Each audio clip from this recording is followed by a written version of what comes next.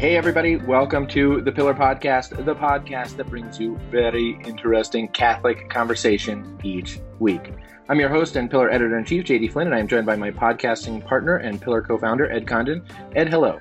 Hi, JD. It's good to see you. I have actually seen you many times this week because you and I went on a trip this weekend to Rome, and then we were together working from our DC office for a couple of days, and then I just returned back to my Denver office and also my Denver home a couple of days ago.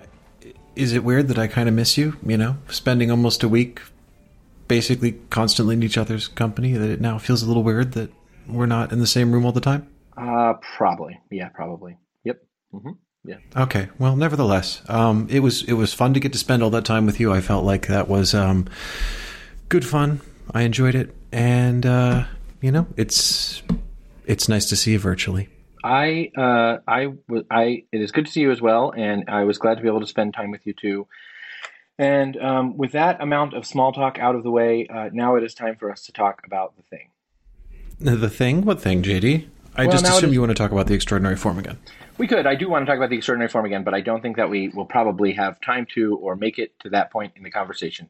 Because, Ed, we reported a story this week that I believe was an important story. I believe it is important that it was reported. I believe that it has made an impact in the life of the church, and I suspect even people who don't care for the story would agree that it has made an impact in the life of the church. And we have gotten a lot of questions about that story, and so it does seem to me that now is a good time for us to talk about the story, some of the factors of the story, maybe even to answer some of the questions that have been raised about the story, and otherwise just to offer some additional thoughts if we can.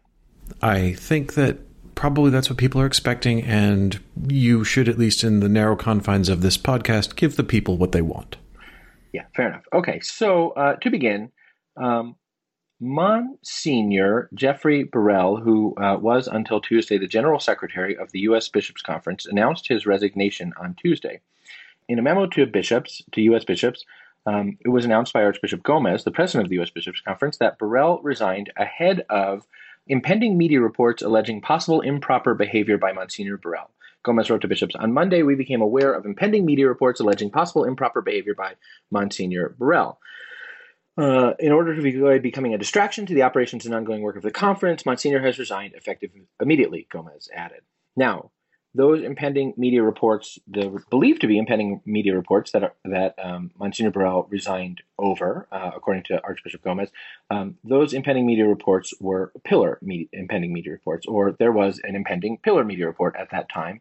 And so we reported on Tuesday that Burrell had resigned, and we reported about the research regarding possible improper behavior by Monsignor Burrell that you and I had conducted, and the process by which we had brought that information to the U.S. Bishops' Conference and what had happened thereafter. And I want to talk about all of that stuff. But before I do, I think it's important even for us to just start with the notion of a general secretary at a bishops' conference. What is a bishops' conference, Ed? And then I'll talk about what the general secretary is. Ed, what is a bishops' conference? A bishops' conference is a creature of canon law. It is a creature of merely ecclesiastical law, and its function is to foster and facilitate levels of practical and spiritual cooperation and fraternity amongst the bishops of various dioceses, either for a region or, more often, a country. So in this case, the USCCB is, if you like, a stable body for the bishops of the United States to gather and to, when appropriate and necessary, speak with one voice, coordinate their efforts, share best practice, all of these sorts of things. It has a certain amount of legislative or administrative power in different circumstances, but those are extremely narrowly defined by the law, and otherwise they can only exercise that sort of level of authority with the express authorization of the Holy See. And so, as we saw with this whole business over how to deal with the question of communion a few weeks ago, seems like a lifetime ago, the point that kept being made over and over again.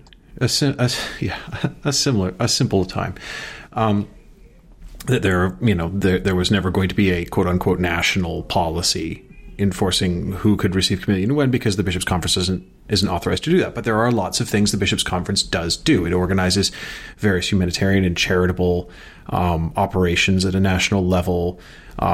It also issues all kinds of documents on best practice for things like Catholic education, liturgy, things like that. And of course, also it is the place where the church's response to the last sexual abuse crisis has been located, that this has been the forum in which various measures following the disclosures about former Cardinal Theodore McCarrick were first debated, first suggested, first fostered, and it is through the USCCB that things like the Dallas Charter and the USCCB Essential Norms were passed.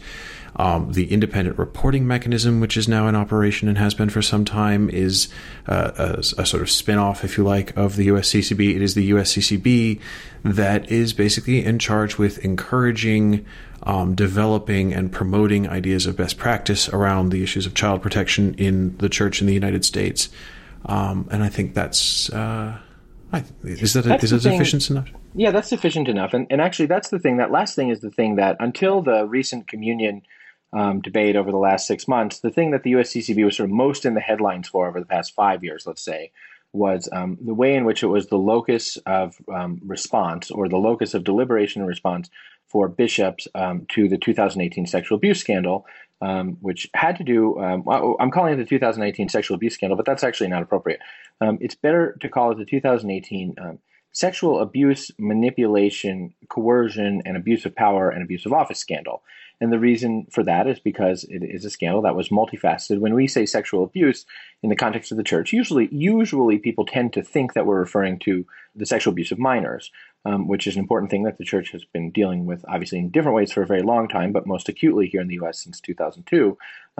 But in terms of the church is sort of having policy responses to it. But the 2018 scandal was a broader set of scandals that had to do not only with the sexual abuse of minors, although it did have to do with that, but also with the abuse of power, the abuse of office, and incidences, plenty of documented incidences of sexual coercion and manipulation, and in the context of the church, on the part of Theodore McCarrick, but also, for example, on the part of Bishop Bransfield of Wheeling, Charleston, West Virginia, and then abuse of power for the sake of cover-up, and for example, the part of Bishop Heppner, the now resigned bishop of Crookston, Minnesota, and other bishops now are under investigation for various kinds of cover-up, coercion, and manipulation. And also, a lot of this was about the culture that allowed those men to operate and reach high office in the church. Right.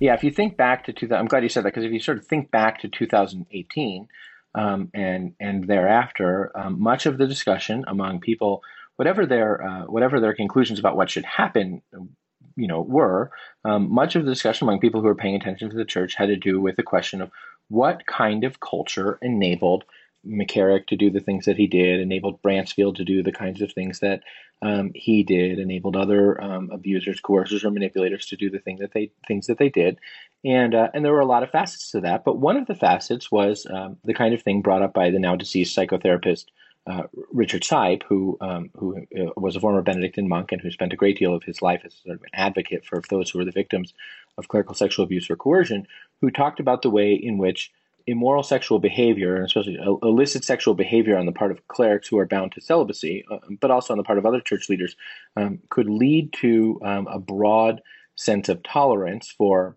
any number of kinds of sexual sins. And Sipe was very clear that, in his view, and he wrote this many times, that illicit sexual behavior on the part of clerics in leadership positions led even to environments, cultures, and milieus which enabled abusers like McCarrick to practice their trade, as it were, because it led to tolerance to people who were concerned in some ways about their own ongoing sexual malfeasance being exposed, and to people who were in positions of leadership who might be incentivized not to disclose or manifest the misconduct of others. Those were among the things that we all were talking about in 2018, 2019.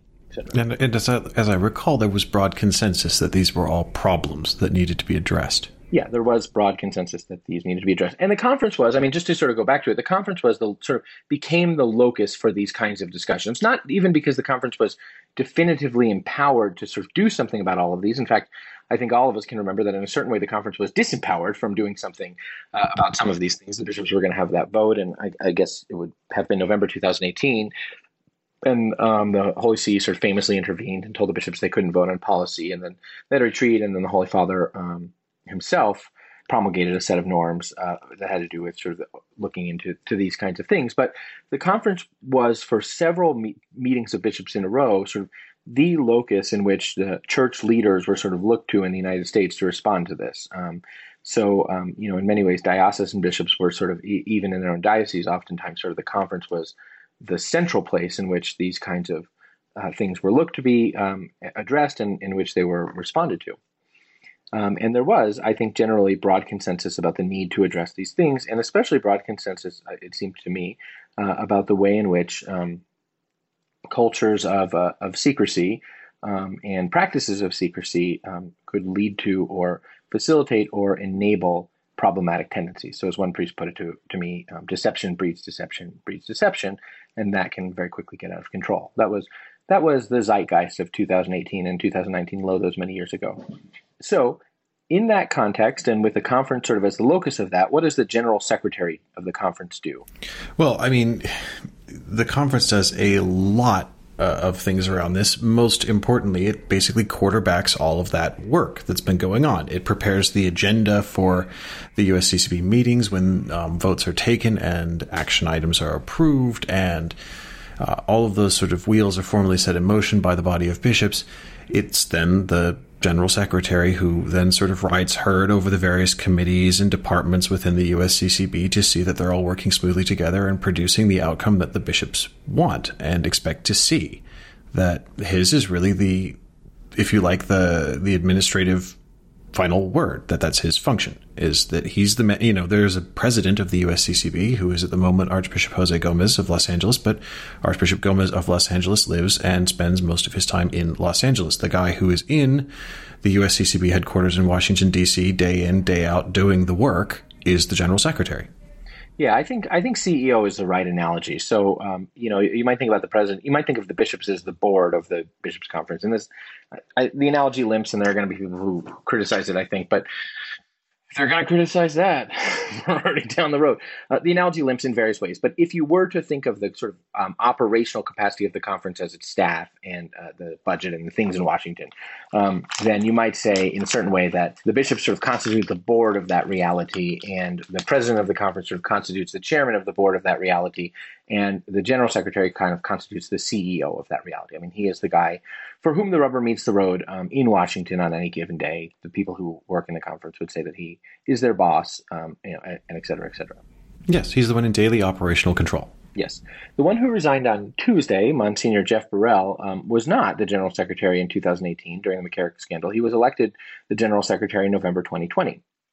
In 2018, he was the associate general secretary. There's a kind of cabinet of associate secretaries general who assist the general secretary in his work. One of whom is usually a priest who is an associate general secretary. One of whom is the counsel for the counsel for the USCCB, their sort of head lawyer, and then one of whom generally sort of oversees the various kind of pastoral ministry offices of the USCCB. So that's the staff there. Monsignor Burrell was the Associate Secretary General, and generally it is the case that the priest who is the Associate Secretary General is elected the General Secretary at the time when the previous guy's term, and I think they serve 5-year terms in the role. And to be clear, during his tenure as Associate General Secretary, Monsignor Burrell was very much involved in the post-McCarrick work that was being done by the conference. That on one occasion when they flew to Rome to sort of meet with the Pope and present what they had done, he was in that party that went with them. That this was a guy who was very much involved in helping shape the church's institutional response in the United States at the level of the Bishops' Conference. Yeah, that fell under his purview, and he was a part of the team. The USCCB told us he was a part of the team that was coordinating all of that responsibility. He went to meet with the Pope about it, all of those things. And then elected General Secretary, he was all the more responsible for it, the place where the buck would stop. That is the story there. Ed, you and I we're journalists, and one thing about being journalists is that you acquire pieces of information from various places. There are various ways of acquiring information, but it is often the case that one acquires information from sources who wish to provide that information to you for a particular reason. And of course, everyone who provides information to a journalist has some reason to do so.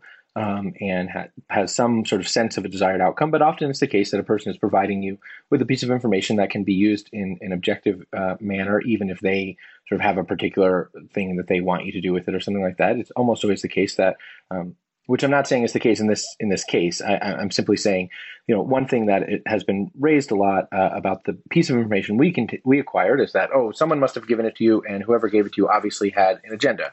Well, the thing about that is you and I acquired a data set that gave us indication, a very wide data set that gave us information about the use of any number of apps and the way in which those apps could be correlated to unique devices, not to names and telephone numbers, but to unique devices identified by sort of a long string of numbers, and to the location in which those devices, the geolocation in which those devices used a variety of apps.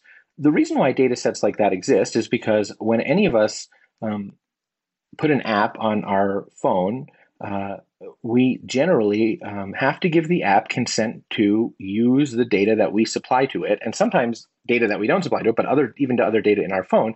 We generally have to give consent to the app to capture, commodify, and put on a market information about us as a unique mobile user. In other words, to sort of commodify as much as it can about our use of an app and about our phones, and to make that available to people who wish to buy it, generally speaking, who are advertisers. And generally speaking, what those advertisers want to do with it is to better sell us toasters and washing machines. Well, as the saying goes, if the app is free, you are the fee. Right, that's right. I've never heard that saying before, but it's true. If the app is free, you are the fee. So no app company, no internet company of any kind is operating out of the goodness of its heart. So if you have an app that you do not pay for, and even if you have an app that you do pay for, it is usually the case that the intention of the company that makes the app is to make money by commoditizing information about you and selling it to people who generally are advertisers and want to know various things about you. But in order to allow the app to do that, you have to consent to allow the app to do that. And usually you have to give, in fact, more than one kind of consent. Usually you have to accept terms and conditions, but you also have to, for example, allow an app, if it's going to commoditize your location data, to have access to your location data. Even more so if the entire function of the app is to make use of your location, if that's its functionality. That's right. And generally Google Maps doesn't give you great directions if you can't tell Google Maps where you are. Where you are, right, exactly. It can give you point-to-point directions, but it can't sort of tell you what Chinese food is near you or whatever. And so one must consent to those things, and one can always change one's consent to those things. One can have an app that for which it allows location settings sometimes, but not all the time, or which it turns off location data all the time. But one must permit apps. One, in order to use an app, is generally required to consent to some iteration of the terms and conditions and make a decision about the degree to which they will consent to that. That is the nature of being a consumer of mobile technology in the 21st century. Now, there are people who would say, yeah, but most people who do that don't have informed consent. I struggle with that. I struggle with the notion that most people who use their phones in the 21st century and download things onto their phones don't understand that the principal purpose of those things is to make money, and that one way to make money is to sort of collect information about it and use that information. And one reason I struggle with that is because it's a well-known cultural and social trope that if you sort of talk about things, I mean, everyone sort of says this, and I'm not sure I even understand the extent to which it's true, but if you're talking about Christmas trees in front of your iPhone, the next day you're probably going to see a lot of Christmas tree ads in Facebook or whatever. I mean, this is sort of so well known as to become a cultural stereotype. Yes, that is true. It's also the case that I don't know that it's a case of informed consent, because we have all, I would imagine, anyone who has a smartphone is aware that there are these long pages of terms and conditions to which we agree when we download the app. The fact that you don't read the terms and conditions before you click them doesn't mean you aren't informed. It's a choice you make. You choose not to be informed or not to read them, or to assent anyway, or to whatever else. So it's not a question of, informed consent. The consent is informed. It's not a question of whether there's informed consent, in other words. Yeah, there is informed consent. It's just you've chosen to exercise your informed consent at the point of, well, there are terms and conditions, but I don't choose to understand. I'm sure they're fine. I accept them. Yeah. I'm not concerned about it. I have nothing to hide, or I don't care, or whatever. Yeah, I think that's right. But the fact of the matter is that is the nature of these kinds of devices. So with that in mind, the way it works is that apps have something inside their code called an SDK, and that SDK captures all of that emitted data signal and then transmits it into an ecosystem in which it can be sort of quantified or laid out mathematically or numerically, and then purchased by people who have interest in using it, and that's reality. And those things exist as data sets. You and I acquired a very large data set that offers a great deal of information about people using data, emitting data app signals from a number of apps. We acquired it, I want to say, a couple of months ago. It took us a while, yeah. Well, and the first thing we did when we got it is we had to have it independently verified. Find out that it was what it purported to be. We got it, and we had been given reason to believe it was what it purported to be, but we made sure, first of all, that it had been legally acquired, and second of all, that it was what it purported to be. And a lot of people, Ed, are saying to us now, well, where'd you get it? Tell us where you got it. You have to tell us where you got it, because maybe the person, as I was saying before, maybe the source from which you got it had some kind of an agenda, so you have to tell us where you got it so we have a right to know that. What is your sense of that? I do not know, and I cannot guess at the motives of many of our sources that we use for different stories. And frankly, they are of some, but limited interest to me. They are of interest to me only in as much as I have to evaluate the potential for there to be an agenda and them acting as a source for us, and how that might skew the veracity of what they're telling me. And this is true of, sort of, if you like, hard information in the form of documents or data or whatever else. And we've had documents of all kinds leaked to us before over the years, or even human intelligence, people telling you what they know from going about their daily business, places they've been, people they've talked to, things they've learned. It's important. Something that's going to happen because they something have that's going to happen. An announcement that's come. Yeah, a person who's been appointed to an important archdiocese, for example, or an important document that's about to be released, or things like that. So it's important to evaluate any potential agenda or reason. I mean, the definition of news is something that someone else doesn't want printed, but it's also something that someone does want printed. So you have to take that into account. But really, for me, the primary concern there is, well, how might this affect the reliability of what we're being told? And it is for this reason that you have to do rigorous fact checking. If you're dealing with human intel, you have to find a second or third source to make sure that, you can confirm that this is real and you're not, just taking someone's word for it. And the same thing with documents. You get given a document, you have to authenticate its provenance. And the same thing with data. If someone gives you a data set, you have to know where it came from. You have to know it was obtained legally, and you have to know that it is what it purports to be and is not being, sort of partially or misrepresented to you or anything like that. That was my concern with it, and that's what we did with it. Yeah, that's right. That's exactly what we did with it. We authenticated it. Being satisfied that this is something that was obtained perfectly legally and given to us perfectly legally and is exactly what it was purporting to be. And again, we had to find someone to do that for us. Really, from there, I don't really care what their motivation is, because that doesn't impact what I can do with it.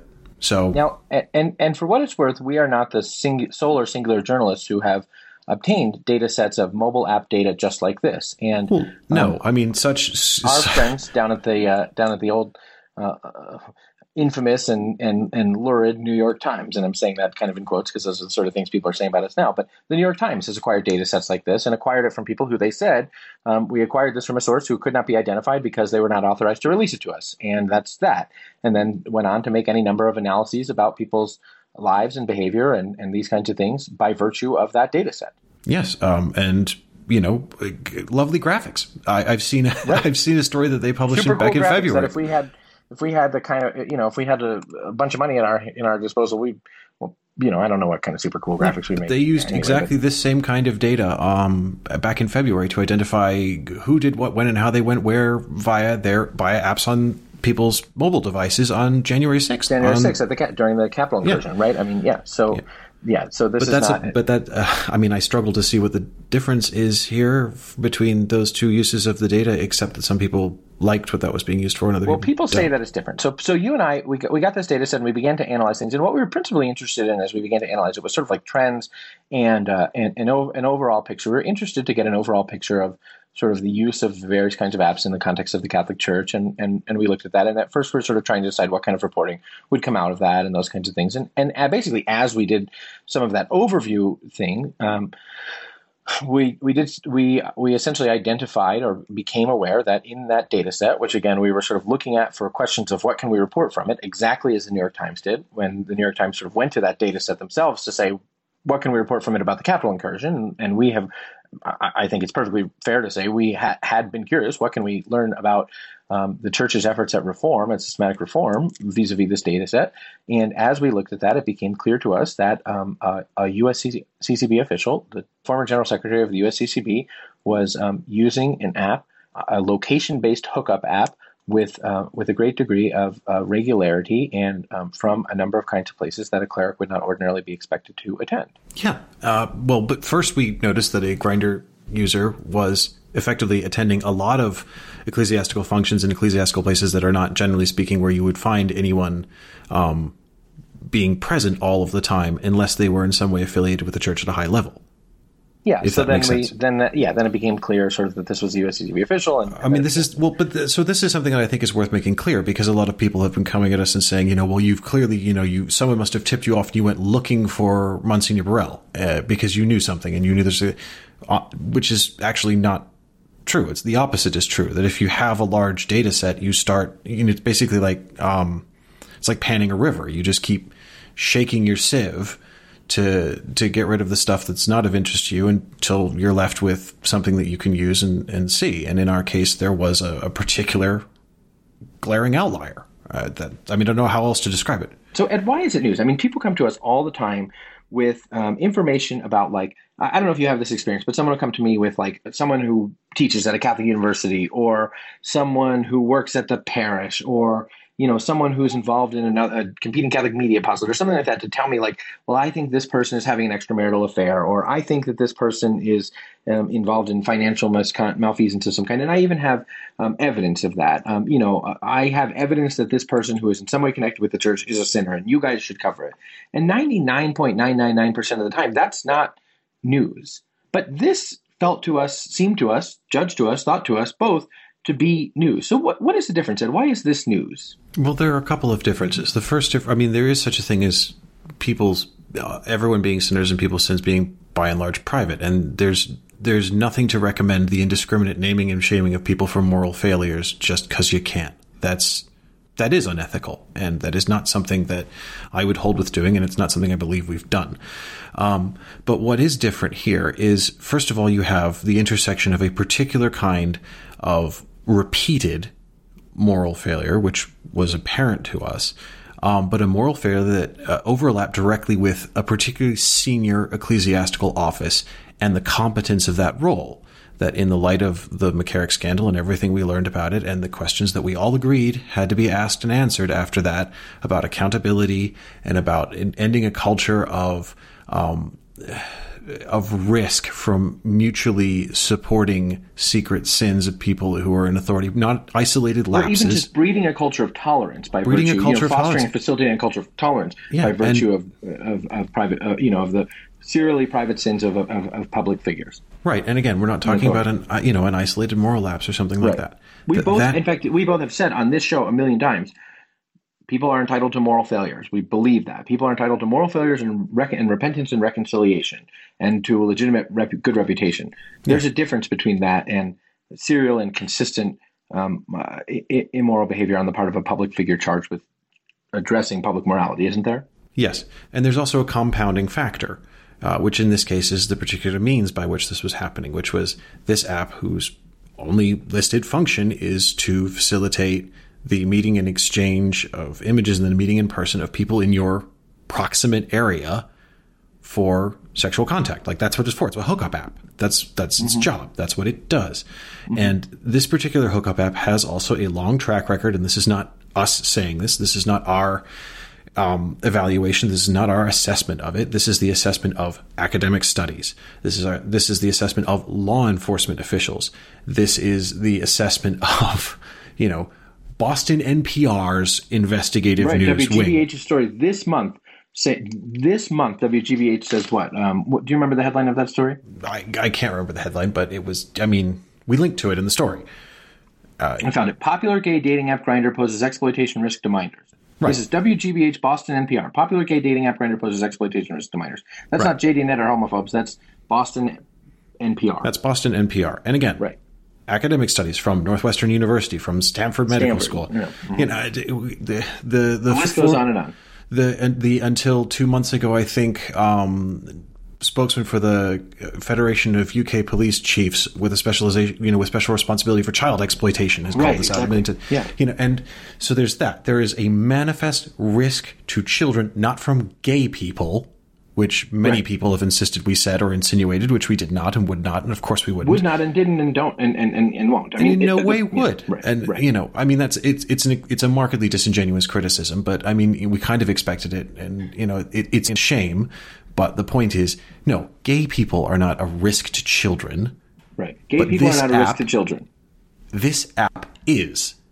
And the reason for that, or a part of the reason for that, is because these studies have found that a high number of teenagers who are experimenting with their sexuality or learning about their sexuality, discovering their sexuality, however you wish to talk about teenagers thinking about their sexuality, but a high number of teenagers who identify as LGBT. One study said around 25%, or 1 in 4, 14 to 17-year-old boys who are identifying themselves as LGBT have said that they use such apps, location-based hookup apps, in order to meet people, and many of them have said that they do so in order to meet people to have sex. So if adults who do wish to prey on children know that, and again, we're not saying gay people wish to prey on children, but if adults who do wish to prey on children know that, these apps become a mechanism for the exploitation of children. And that's the reason why 7 priests in recent years have been arrested for child predation using these location-based hookups that we have found. Right. And to be clear, they have, and this is the third compounding factor in this case, is that there have been cases not just of priests and other clerics, deacons, and things like that in the U.S., several in the U.S., the United Kingdom, Ireland, Italy, across all of these countries, being arrested for sexual contact with minors that happened through Grindr. It's not just that; it's that some of those contacts were inadvertent. Right, exactly. There was a priest in South Carolina who was arrested for having for trading sexualized images over Grindr with someone who turned out to be a minor, and the priest is not facing, at least as I'm remembering the story, civil prosecution for abuse of a minor because he did not know it was a minor. That's right. Yeah. Because as with all of these apps, and I don't think this is in any way particular to Grindr, but this is one of the risks posed by such apps to children is there's no age verification. Like you have to enter your date of birth, but that's not verified. So that's exactly right. So the goal is not to imply that Monsignor Burrill is connected in any way with children. The goal is not to imply that Monsignor Burrill is connected in any way with children.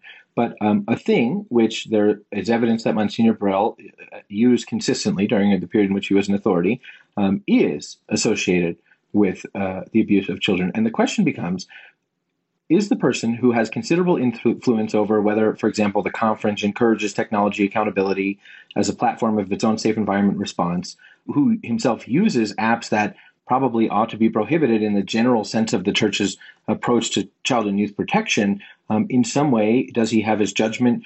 Is the public interest impacted by the individual use of a thing which others might use for nefarious purposes with this regard? Is his judgment impacted in that way? Now, you could say, okay, but some people drink and drive, and we don't therefore say no cleric can drink wine. That's true. But here's a different example. Some clerics, historically, and if you read the history of sexual abuse in America, you will learn that while a very small number of clerics in the history of the United States have sexually abused children, of those who have sexually abused children, many of them used their own cars to groom children. So they would take kids on rides and take them, for a ride in the country if they were city kids, or take them in their car to an amusement park or those kinds of things. And by that, do two things. One, gain trust, and two, sort of habituate kids to being alone with them in a car. And three, eventually it could become the locus of abuse itself. So recognizing that that is an infinitesimally small number of clerics, that 99.9999% of times when a cleric might ride in a car alone with a kid, nothing bad would happen. We have nonetheless accepted as an unbreakable rule in the contemporary American church that a cleric does not ride alone in a car with a kid. Everybody knows that a cleric does not ride alone in a car with a kid, and a cleric would never risk riding alone in a car with a kid lest he be accused of having done something untoward.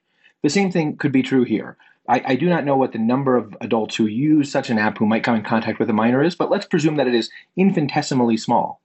In the same way that everyone knows that a cleric doesn't ride alone in a car with a kid for the purpose of child and youth protection, and also for the purpose of the cleric's self-protection, lest he be accused of something, or it seems totally reasonable to say the church must ask, is there a similar technological analog where no cleric would use such an app because of the way in which an infinitesimally small number of clerics have already been demonstrated to use the app inappropriately?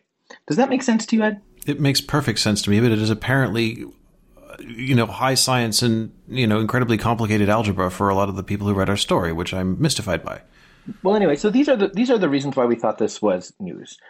So then the question becomes to us, and I think there are probably others, but these are some of the initial reasons why we thought this was news. Then the question becomes to us, what do we do with it? And here's something that we talked about and prayed about and sought, spiritual direction about, and also journalistic. I mean, we talked to journalists and got advice from journalists about how to handle this, and ultimately decided that we wanted to approach this both as journalists, that is to say, with a mechanism of public accountability, that we think there are a number of questions of public interest here, among which is, what are the processes at the USCCB by which a person who is, serially engaging in misconduct in this way is hired? What are the vetting processes, and what should be the vetting processes? That becomes a matter of public interest. With that in mind and several other things, the question becomes, what do we do? And we recognized, we had decided at that point, this is a matter for public interest and we intend to report it. So how do we report it? How do we sort of go about it? What we didn't want to do is just sort of we didn't want to report it in a way that was uncharitable or irresponsible, even while we thought it had to be done. Is that fair to say? I think it's very fair to say. We talked about this between us, and the decision-making process was incredibly lengthy because we wanted to come up with a way that would hopefully trigger the most constructive response and demonstrate that the church's own mechanisms for accountability work, and that it's possible to do things like say, hey, we didn't go looking for dirt to trap someone, but we came aware of this. Yeah, we didn't go looking for dirt on an individual, but we found this, and this strikes us as being a problem. And who can we tell, and how can we explain to you what we found, and then you can tell us how you intend to deal with it, and then we can go from there. Right, that's exactly right. With no pressure and you've got 3 hours to respond, or Right. In fact, yeah, and not with you. And our intention was never, you do X, Y, or Z that we think is the right thing, or else we'll report it. That's actually not journalism. That's blackmail or exploitation. Rather, our intention was to contact the appropriate ecclesiastical officials to say, we have become aware of this set of problematic issues, and we would like you to have time to respond to it proactively in advance of our reporting about it, and to decide how you would like to respond to it and respond to it proactively in advance of our reporting about it. And I think this is Can I just say, I can't tell you how many stories that have been difficult for me to write and for us to write that have begun with going to someone in a position of ecclesiastical authority and saying, what I would really like to write about in this situation, what I would like us to begin with, is writing about the church's response. Right. We don't want to lead with the problem. We want to lead with the solution. By that, we're not saying you have to have the response that we're telling you to have. No. We're just saying we think you're going to take this seriously, think it's something that matters, as we do, going to want to respond to it. And rather than sort of reporting this is the bad thing that happened and then you guys react, we'd like to give you the opportunity to respond to the thing. And then we're actually praying that our response, our reporting will be, here's how the church has responded to this thing. That is a mode that we believe is a mode of ecclesial reporting. So we contacted the conference, and we said to them that we had awareness of serious misconduct on the part of an official of the conference, and we would like to have a meeting with some members of conference leadership, and it would be an off-the-record meeting in which we would apprise them of our knowledge and then subsequently give them time to respond to that before we reported. We contacted the conference to that end. It took a little bit of time, but eventually the conference said they would like to have a meeting like that with us. The meeting was scheduled. And then the meeting was canceled, and the day before. the day before. The meeting was scheduled for a Monday, and it was canceled Sunday evening. On Sunday night. And we didn't get a reason why. I asked why and was just told that that was the decision, but we didn't get an answer about why. And then we were asked to submit questions in writing. So we did submit questions in writing. We basically submitted questions about the things that we were aware of in writing, and we again offered to meet. And the next day we were called and said that the conference needed more time. We had asked for responses by that afternoon, Monday afternoon, and the conference said they need more time. And we said, sure, we'd be glad to give you more time. And then the conference, the next day, we were also again contacted by the conference as well. Would you consider entertaining a meeting now? No. Oh, sorry. That's not right. First, the conference sent us answers to the questions, but they answered some of the questions, but not all of the questions that we had sent. And the answers were rather short, and we wondered if maybe they had intended to elaborate in some way. And so we contacted the conference and said, will you be sending any more? And they said no. And they said, would you be open to having a meeting with us late this afternoon? And we sort of said that we had told them that our intention had been to publish something at noon that day, and they said we understand that, but we'd like to have a meeting with you late this afternoon. We were sort of confused by that, and we moved that meeting from late that afternoon to early that afternoon. And as we were on our way to the meeting, we discovered that Monsignor Burrell had resigned and that had been announced to bishops, and so we reported all of the things that we reported. Namely, that Monsignor Burrell had resigned and what we understood about why, because we believe that all of that fits into a narrative about, first of all, the issues and the way, and we think those are issues worth discussing in the church and the way in which they impact the life of the church, but also the conference's response. And, if we weren't journalists, Ed, but we were people who had information in a different way, or had awareness of things in a different way, I still hear from people who say that they have try and contact the church in various ways about concerns that they have and aren't heard. And that is, to my mind, really unfortunate. And so I do think, and the conference is free to say, well, this is because they were journalists and it wouldn't ordinarily be the way that we respond or something like that. But I do think that we had a meeting and the meeting was canceled and back and forth and these kinds of things. And there was some sense of not, of not wanting to meet with us.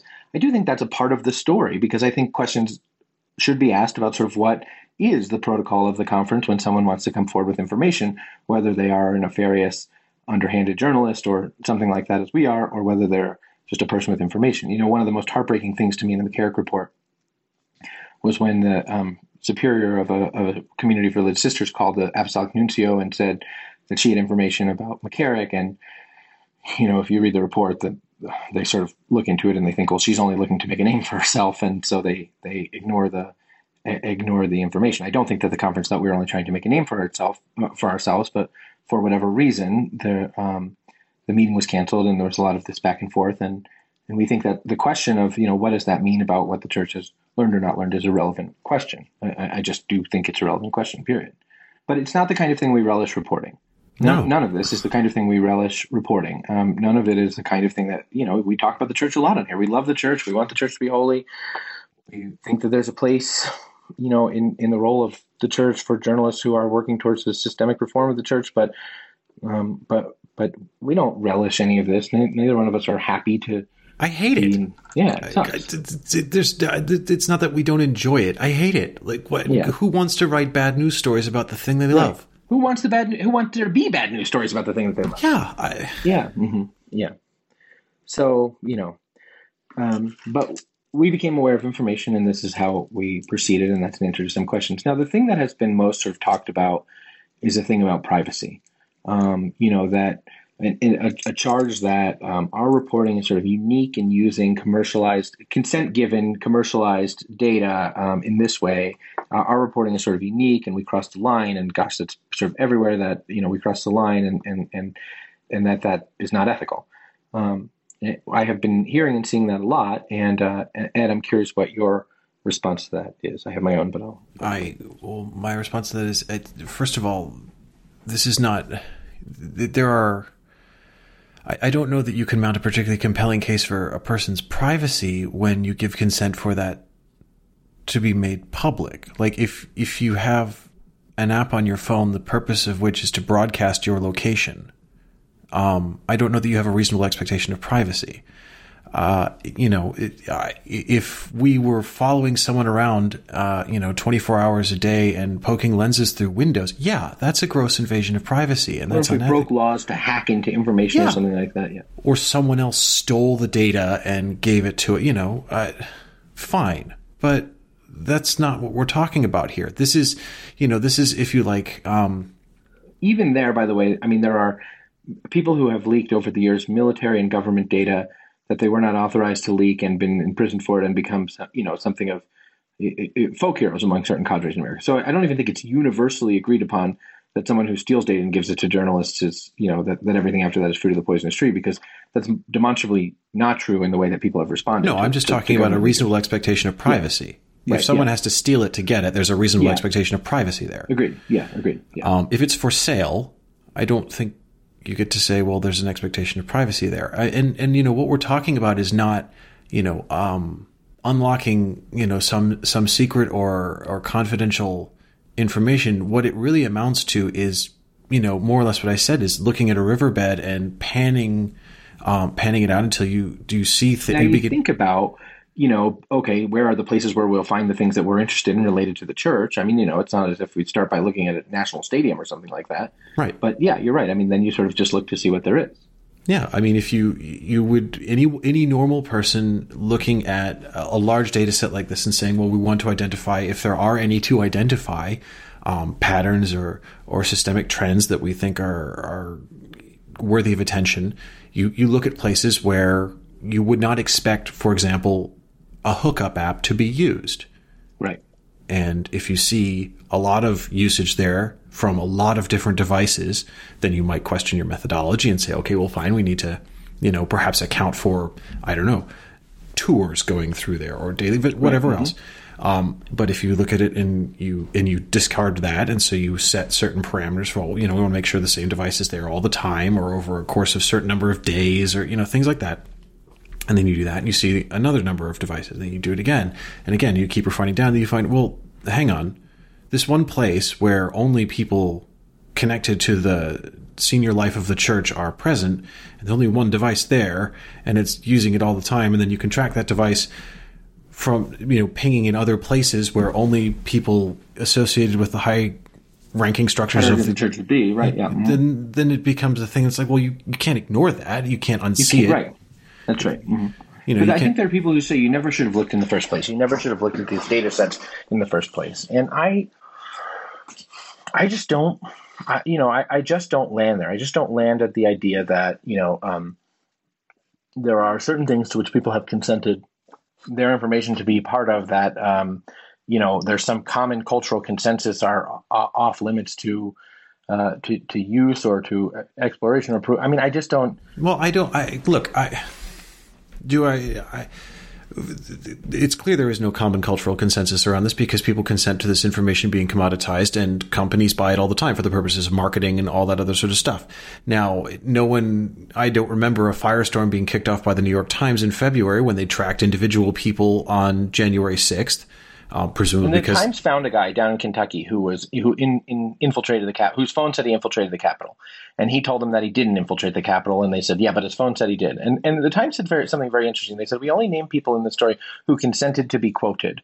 And what's really interesting is the Times does not say sort of what the nature of that consent was, how much they told the person about what they would be saying. Did they call the person and say, can we ask you a question about the Capitol incursion? And the person said, sure, because I wasn't in it. And then they said, well, your phone said otherwise, and suddenly they had him in the story. I mean, is that the kind of level of consent that he gave? It's not at all any more clear that is or that isn't the case, and that didn't kick up a firestorm. This data is used in journalism and has been used rather consistently since the Capitol incursion, and I think in other cases too. So, the New York Times had, the New York Times has had other stories where they've tracked sort of people going around New York and written sort of about privacy. But the really interesting thing is watching the data of people going around New York. So that's a sort of monetization of data that capitalizes on people's privacy too. I think that the notion that there's some clear hard line that is not here, what we considered is this information is publicly available by this person's consent. This is a person of public interest, and this kind of activity correlates exactly to his profession and his status in the church. We cover the life of the church and we cover his profession. He consented to the commercialization of this data. We have it by legal means, and there is a compelling public interest in understanding it, which at first meant just asking the conference questions about it. Now, if he had said, no, I wasn't in this place at that time, we would have, in a certain way, it would have been the ballgame for it. We would have had to go back and figure out what that meant, and did we, but that wasn't the case, right? That wasn't the case, right? And well, and again, but this goes to the whole, thing of a criticism that I've, I'm going to put this moderately, a criticism that has been suggested to me repeatedly is that we ought to have gone to the church first and to Monsignor Burrell first, which we did. We did. Now we did not publish a story, right, and then say, "Aha, what are you going to do with that?" We went and said, "Here's what we." Journalisming. But if he had told us we were wrong and demonstrated that we were wrong, we wouldn't have had we went with the intention of journalisming. We wouldn't have had a story if we were wrong, and someone had, demonstrated to us that we were wrong. And again, this is information to which the person has publicly has consented to the commercialization of, and this is a public figure who's chosen to be a public figure. And we did go to the church. Yeah. To your point. And to him. Right. Yeah. We sent questions to him directly. Right. We didn't receive a response to those questions. We still haven't received a response to those questions. What we received, all we have in terms of a direct response from Monsignor Burrell to the questions we sent him is that while we were on our way to a meeting at the USCCB, we read online that he'd resigned. Yeah.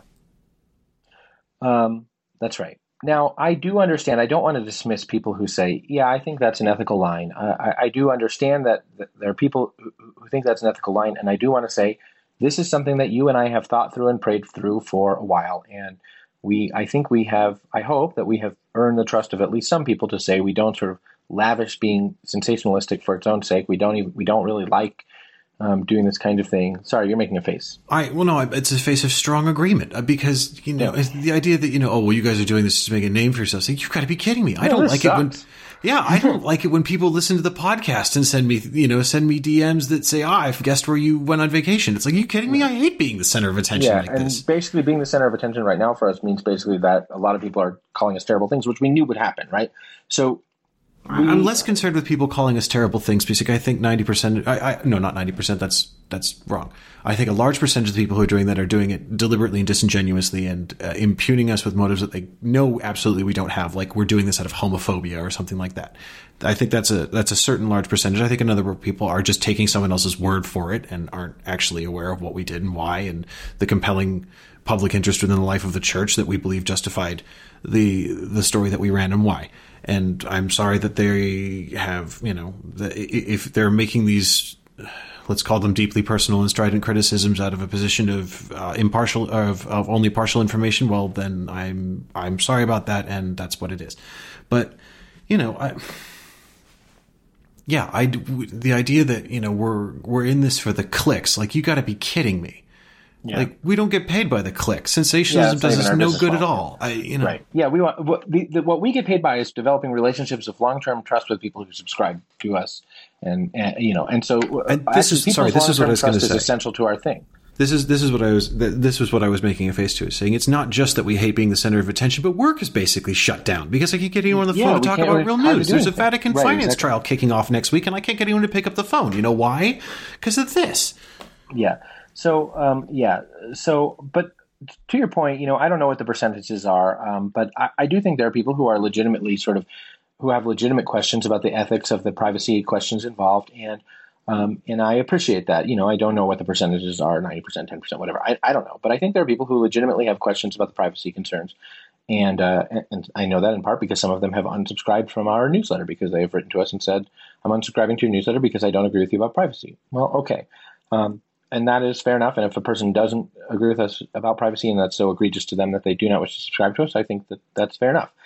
I would just say this. I think that I know that for myself, I have done a lot of real deliberation about questions about who has a right, what we have a right to do with other people's information or information that is about other people and privacy and these kinds of things. The code says that no one has a right to illegitimately harm the reputation of another, and people are sort of jumping on that altogether. I think that the questions about privacy and journalism and reputation and these kinds of things have to be meted out in every single particular instance. And in this case, it is my judgment that a person who is a public figure in not only sort of a society, but in a confessional society, which is to say by that I mean a society which is defined in part by adherence to a set of doctrinal principles and a set of moral principles, not only a public figure in that society, but a leader in that society, and one who is responsible and charged with overseeing a particular area of competence that has to do with the church's reform of the scandals of 2018, who is engaged in activity that might compromise his judgment on those issues, that might compromise sort of the church's response on those issues, in which the church's response is important, that which might embolden a culture of tolerance, and that which therefore might. It's not just a culture of tolerance. This is something that another person we spoke to and was quoted in the piece that if you have someone living a moral double life at odds with their public and official function, and they're in a position of authority, they don't have to do anything actively. That passively around them, it becomes dysfunctional. Right. Yeah, that's right. Yeah. That it's right. If all of those relationships are insincere, and that insincerity is we do not in the Catholic Church believe in such. I mean, there is such a thing as privacy. I'm not saying there isn't, and I'm not suggesting that we should all go to public confession and things like that. But we don't believe in private sin because we know that one person's sin affects all of us, and so exactly. It affects the people around us. That all sin is in some way systemic because it harms relationships. Sin harms our relationship with God, but it also harms our relationship with one another because we're the communion of the body of Christ. Yeah. Yeah, we think that matters. I mean, we think that matters, and that's not sort of gotcha for us. It's sort of we gotcha, or this is not sort of our just sort of attempt at a sort of silver-tongued explanation for doing a thing. It's the animating purpose, but behind the thing, and that does not mean that we take pleasure in it, but it does mean that is our judgment about privacy. If people disagree with us, okay, fair enough. But I do think I do remember back to 2018 and 2019 when there was consensus about the idea that one did not have a right to a private double life when one was occupying a position of authority in the life of the church. And I'll tell you something, Ed. I was really, I started my career in the church working for dioceses. And I know, 2018 and 2017, those were moments of transformation for me, because moments of transformation from a disposition that says institutional self-protection above all, or the rights of an individual above all, to recognizing the way in which clerical sexual misconduct in the church does hurt us all, and the way in which it has so many facets. And now, having talked with people who have been involved in clerical sexual misconduct in one way or another, you see that it is something that we as a church have said that we're going to take seriously for a reason, because we know it's something that harms us as the body of Christ in a serious way. And I think that's important. I'm praying for all the people who are involved. I really am, which would include Monsignor Burrell. I really am, and not in a sort of thinking that I'm better than them way or something like that. Just praying for them, because I want everyone to know the joy of the Lord, and yet the church is a society, and public accountability is something that's important in that society. And I think people have. That was one of the things that people said most especially in 2018. Why did it? And gosh, imagine the infinitesimally small percentage in which we learn this thing, we don't report this thing, and then something very bad happens. And the question becomes, well, did Ed and JD know, and why didn't they? You know what I mean? I just think that's not how this is supposed to work. Let's not even go to the worst case scenario, but let's just go to a not unreasonable scenario of, a couple of years pass, people get promoted. It's not out of the question that someone with a stable tenure as general secretary of the USCCB gets made a bishop one day. And it's often the case. It's usually the case. Yeah. And then ends up, if this is a problem, a repeated moral failing, which is, again, is part of one of the criteria that we thought was necessary to meet. It wasn't an isolated incident, but was clearly a deeply repetitive moral failing. And it's a bishop who ends up getting caught doing nothing more than violating the church's moral law. Right. But in a very public way, the scandal is amplified there. Right. So anyway, we just wanted to share with you some of our own responses to some of the questions that have been asked. I think it is important to have discussions about privacy. These are our positions about those discussions on privacy. They're not our fixed and unchanging positions on privacy, because I think it'll be interesting to have the discussion. I know many times in which my own perspective on things has changed over the years, but this is after some serious deliberation about all this in the course of all of this, this is where we are, and some information about that, and there you have it. Yeah. Well, Ed, what do you want to talk about now?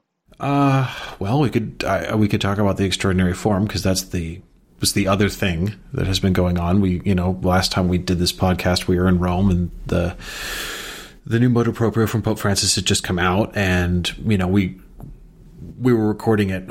I don't remember, because that whole sort of 48, 72 hour period kind of all blended into one hazy.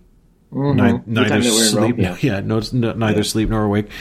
So I can't remember if we recorded it on the day that it came out, or the morning after, or within 24 hours of it coming out was when we were recording it.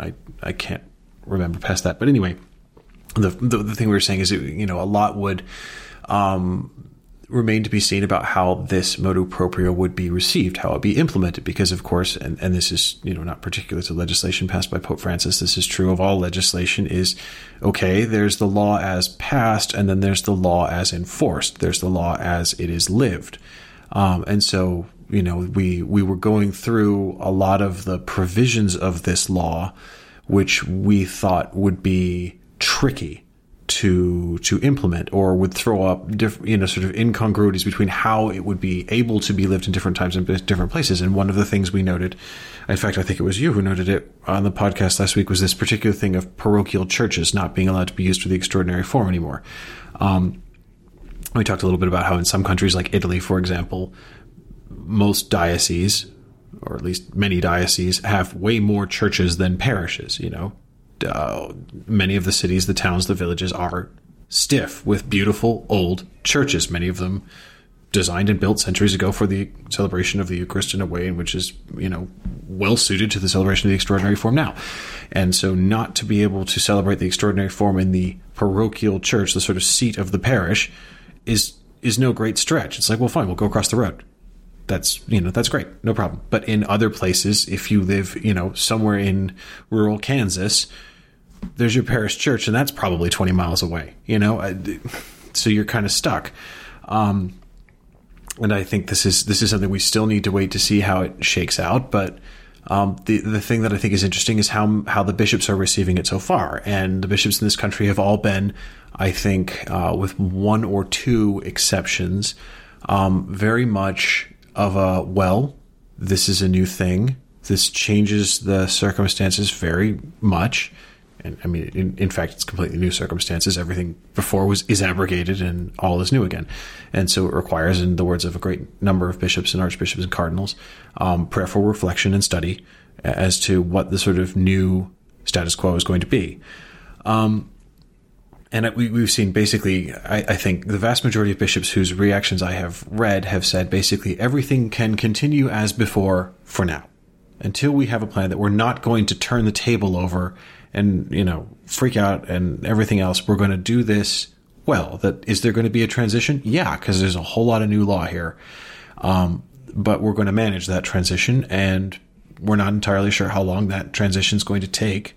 But there does seem to be, and I'm pleased about this, a general willingness amongst the bishops in the way in which they are responding to the motu proprio to manage the transition as well as possible, and to have little in the way of a sort of cliff edge hard stop, for any of the communities that have come to rely on the celebration of the extraordinary form in a particular time and in a particular place with a particular priest. That to allow that to continue for the moment until some other kind of plan can be formulated, I think is good. And I think it shows how cascading authority and legislation in the church can function well, that there can be a decision at the universal level, and the understanding that the principle of subsidiarity kicks in, and well, how are we going to receive this law here? Not to say that we get to pick and choose which parts of the law apply, far from it, but to say that the reception, this is something that you cover a lot in canon law. If you study canon law, and if you read, for example, the not sainted but still very revered Gratian, you will read a lot about it is important also in how law is received, not just how it is promulgated. That just law, the concept of just law in the mind of the church is not just an exercise in authority. It's, if you like, a relationship between the one who has the authority to promulgate law and the community which receives the law. And so these two things operate in tandem. So I'm really pleased to see this principle being lived out in a lot of these places. Cool. I agree. Okay. I was going to ask you if you wanted to talk about any particular examples that you found interesting and why you found them interesting. And well, I did find interesting that the decree. The two bishops who are sort of the strongest in their response in the United States. Most bishops sort of punted. Two bishops were the strongest: Bishop Tony Taylor of Little Rock, Arkansas, and Bishop Tom Paprocki of Springfield, Illinois. Couldn't be further from each other in their response. I think Bishop Taylor's response was to, significantly limit the extraordinary form in the Diocese of Little Rock, and I can't remember exactly how the limitation worked, but I'm kind of looking it up right now. Okay, so kind of to say we'll now only have the extraordinary form in two parishes. The Diocese of Little Rock, by the way, is the entire state of Arkansas. To say we'll now only have the extraordinary form in two dioceses that are entrusted to the priestly fraternity of St. Peter, and that kind of limited it from other places, which were parochial churches and territorial parishes. And they said they would no longer have mass there. So a limitation. But nevertheless, an implementation of the thing. The Pope says to the diocesan bishop should make judgments. The guy makes judgments. So not we're going to study it. Everything's a status quo. But here's what I'm going to do. Okay. Bishop Tom Paprocki of Springfield in Illinois, which is north of Arkansas, if you're keeping score at home, said, I don't think due north of Arkansas, but I don't know that for a fact either. Upriver, you can say. Upriver from Arkansas. Is that something you can really say? Well, there's the Mississippi. And that's, okay. And the Mississippi is in Arkansas is bordered by the Mississippi River? I know nothing of Arkansas, really. Now I'm really exposing myself to a geography fail here. I assumed that it was. I feel like all of those states, the Mississippi's kind of the border running right through the middle of a lot of them. Probably. I mean, now I'm going to kind of look it up. Now you got to look it up because I can't have this hanging over my head. The river border, Ed, I'd like you to name the states that the Mississippi River touches, and then we're going to get back to the extraordinary form. This is going to be a all the states? All the states that run the Mississippi River runs through. Good Lord. Okay, it starts. I'm going to count them and tell you how many there are. 1, 2, 3, 4, 5, 6, 7, 8, 9, 10 states the Mississippi touches, passes between or whatever, forms the border of or otherwise runs through. Okay. Give them to us, Ed. Do you want to start at the top or the bottom? No, I'm starting at the top. So it starts in Minnesota. Yep. So you've got to have Iowa, Wisconsin, Illinois, Missouri. Yep. Mississippi, Arkansas, Louisiana. How many am I up to? You need 2 more. Oh, it kind of touches Kentucky at the bottom of Illinois, doesn't it? And if it touches Kentucky, what else? Tennessee. Nailed it. Hey. All 10. Well done. So upriver from the Diocese of Little Rock in the Diocese of Springfield in Illinois, Bishop Tom Paprocki. Well done, buddy. I really am proud of you there. Especially because, do you guys study? You're English, obviously, and do you guys study American geography in England, or did you just pick this up since you came to this land? It would be a fair characterization to say that the schools I attended did not lean heavily into American geography. No. You probably know where things like Kentshire are, though. There's no such place as Kentshire. Oh, really? I thought every city in England you called the surrounding area like Londonshire or Liverpoolshire. Isn't that how it works? No. Are you sure? Yes. But you can say Cambridgeshire. This is a common complaint I have living in the United States, actually, is that I get a lot of flack for, you don't even know, random American geography where questions. Kentshire is. Yeah. No, it's not that. It's like, okay, fine. Maybe my exact knowledge of where certain cities are, usually diocesan sees within the geography of a particular state. I could not find, for example, if you asked me to, I could not put a pin in Little Rock on a blank map of Arkansas. Sure. I will admit to that. I can't do it. It's nothing against Little Rock or Arkansas. It's not a particular piece of information that I have seen and assimilated because I have not had need of it. Fine. And yet the same people who will make fun of me for that will usually drive around Washington, D.C. with a giant sticker in the back windscreen of their car for a European, usually English football club, and I guarantee you they couldn't find that city on a map under any circumstances for any amount of money. Now, I do not know what the minor league baseball team is in Little Rock. I imagine they're very good, and I'm sure I'd love to go to their games. However, if I had a hat that I was wearing from the minor league team in Little Rock, I would feel obliged to at least be able to place it correctly in the state of Arkansas. And yet, the people who criticize me for my deficiencies in American geography often do not feel any kind of reverse obligation. I'm just noting that. Well, that's American cultural imperialism for you, am I right? Yep. Okay, so just if you're keeping score at home, the Arkansas Travelers are the official minor league baseball team there in Little Rock. Oh, okay. They're known informally as the Travs. I want you to take just a shot at it. Either what class you think they're in. I'm going to go with AA. Nailed it. You nailed it. It's that size market. So yeah. Yeah. So they are. Let's see. I'm trying to figure out what league they're in. We're getting way away from. You were going to talk about Bishop Paprocki's response. It's been a long week, buddy, and now I'm freaking curious what league the Travs are in. No, fair enough. You're right. It doesn't matter. Okay, you're going to get one more point, and then we're going to move on. And you get that point if you can tell us what major league team the Arkansas Travs are affiliated with. I'll give you a hint. If both the father and the son were rehabbing on the DH together, they might play a couple of games down in Arkansas before they headed back to the big leagues in... the Mariners? The Mariners, that's right. Well done. I would not have guessed that except for your hint, so thank you. Thank you, Ken Griffey and Ken Griffey Jr. Okay, back to it. Upriver from Arkansas in the Diocese of Springfield in Illinois, Bishop Tom Paprocki issued a decree implementing the norms of Traditionis Custodes, and he looked at this sort of complicated question about parochial churches and just said, well, what we're going to do is we're just going to dispense from that norm because I'm the diocesan bishop and the bishop wants and the Holy Father wants me to be the sort of chief of liturgy here in the diocese, and in my judgment, it is of value that we have these in two different in two parochial churches. We have the extraordinary form in our diocese, and therefore I'm simply going to dispense from the requirement so that in the parochial churches of our diocese where the extraordinary form is now celebrated, it can continue to be celebrated. Sort of what's really interesting about that, I suppose, is that practically it leads to sort of the fact that the extraordinary form is celebrated in two places in each of those dioceses, although it should be noted that the Diocese of Little Rock is much geographically larger.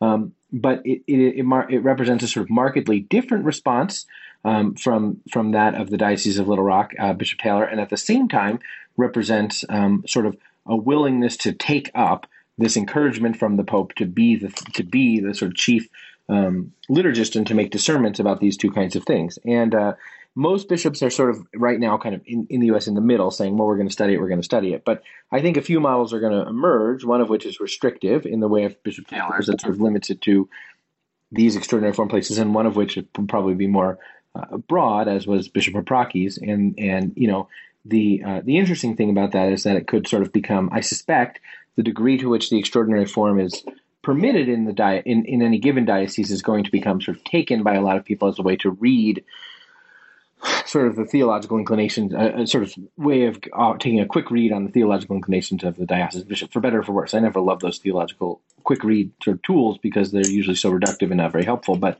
people love them. And so I suspect how many places is the extraordinary form permitted will become,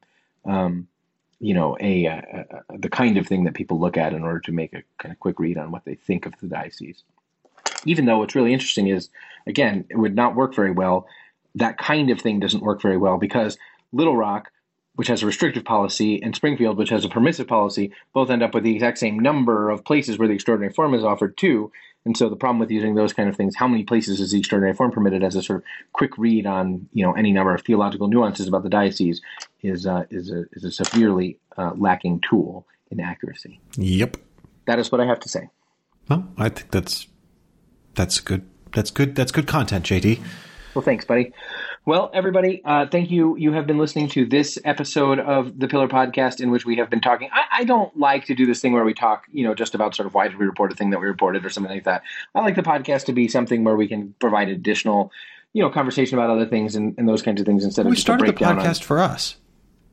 We started the podcast for us as a place where we like to just hang out and talk about what we think about the news of the church, as opposed to just start reporting on the news of the church. And I am always bored by like what I call ink on ink reporting. In other words, like people who report about other journalists or having to talk about other journalists. I never like it. In this case, it seemed to me appropriate, given that there have been questions about our reporting, to offer some reflections there on. And I hope they were helpful to you. And if you have questions about them, I'm sure that you will send them to me, because many, many people have been sending me questions. And if you don't agree with me, it is possible to express to me that you do not agree with me without telling me things that, like, that I'm, a human pile of effluent, as some of the emails and other messages that I have gotten in the past few days have said. But, whatever floats your boat. And if you are one of the people who have written to us in recent days to give us your thoughtful and respectfully expressed, or even kind of charitably expressed opinions, whether you disagree or agree with us, we're grateful for the way in which you have conveyed those things to us. So thank you. Yeah. The Pillar Podcast is a production of Pillar Media and Ed and JD Joint. I'm your host, JD Flynn, and I'm joined by my podcasting partner, Ed Condon. See you guys later.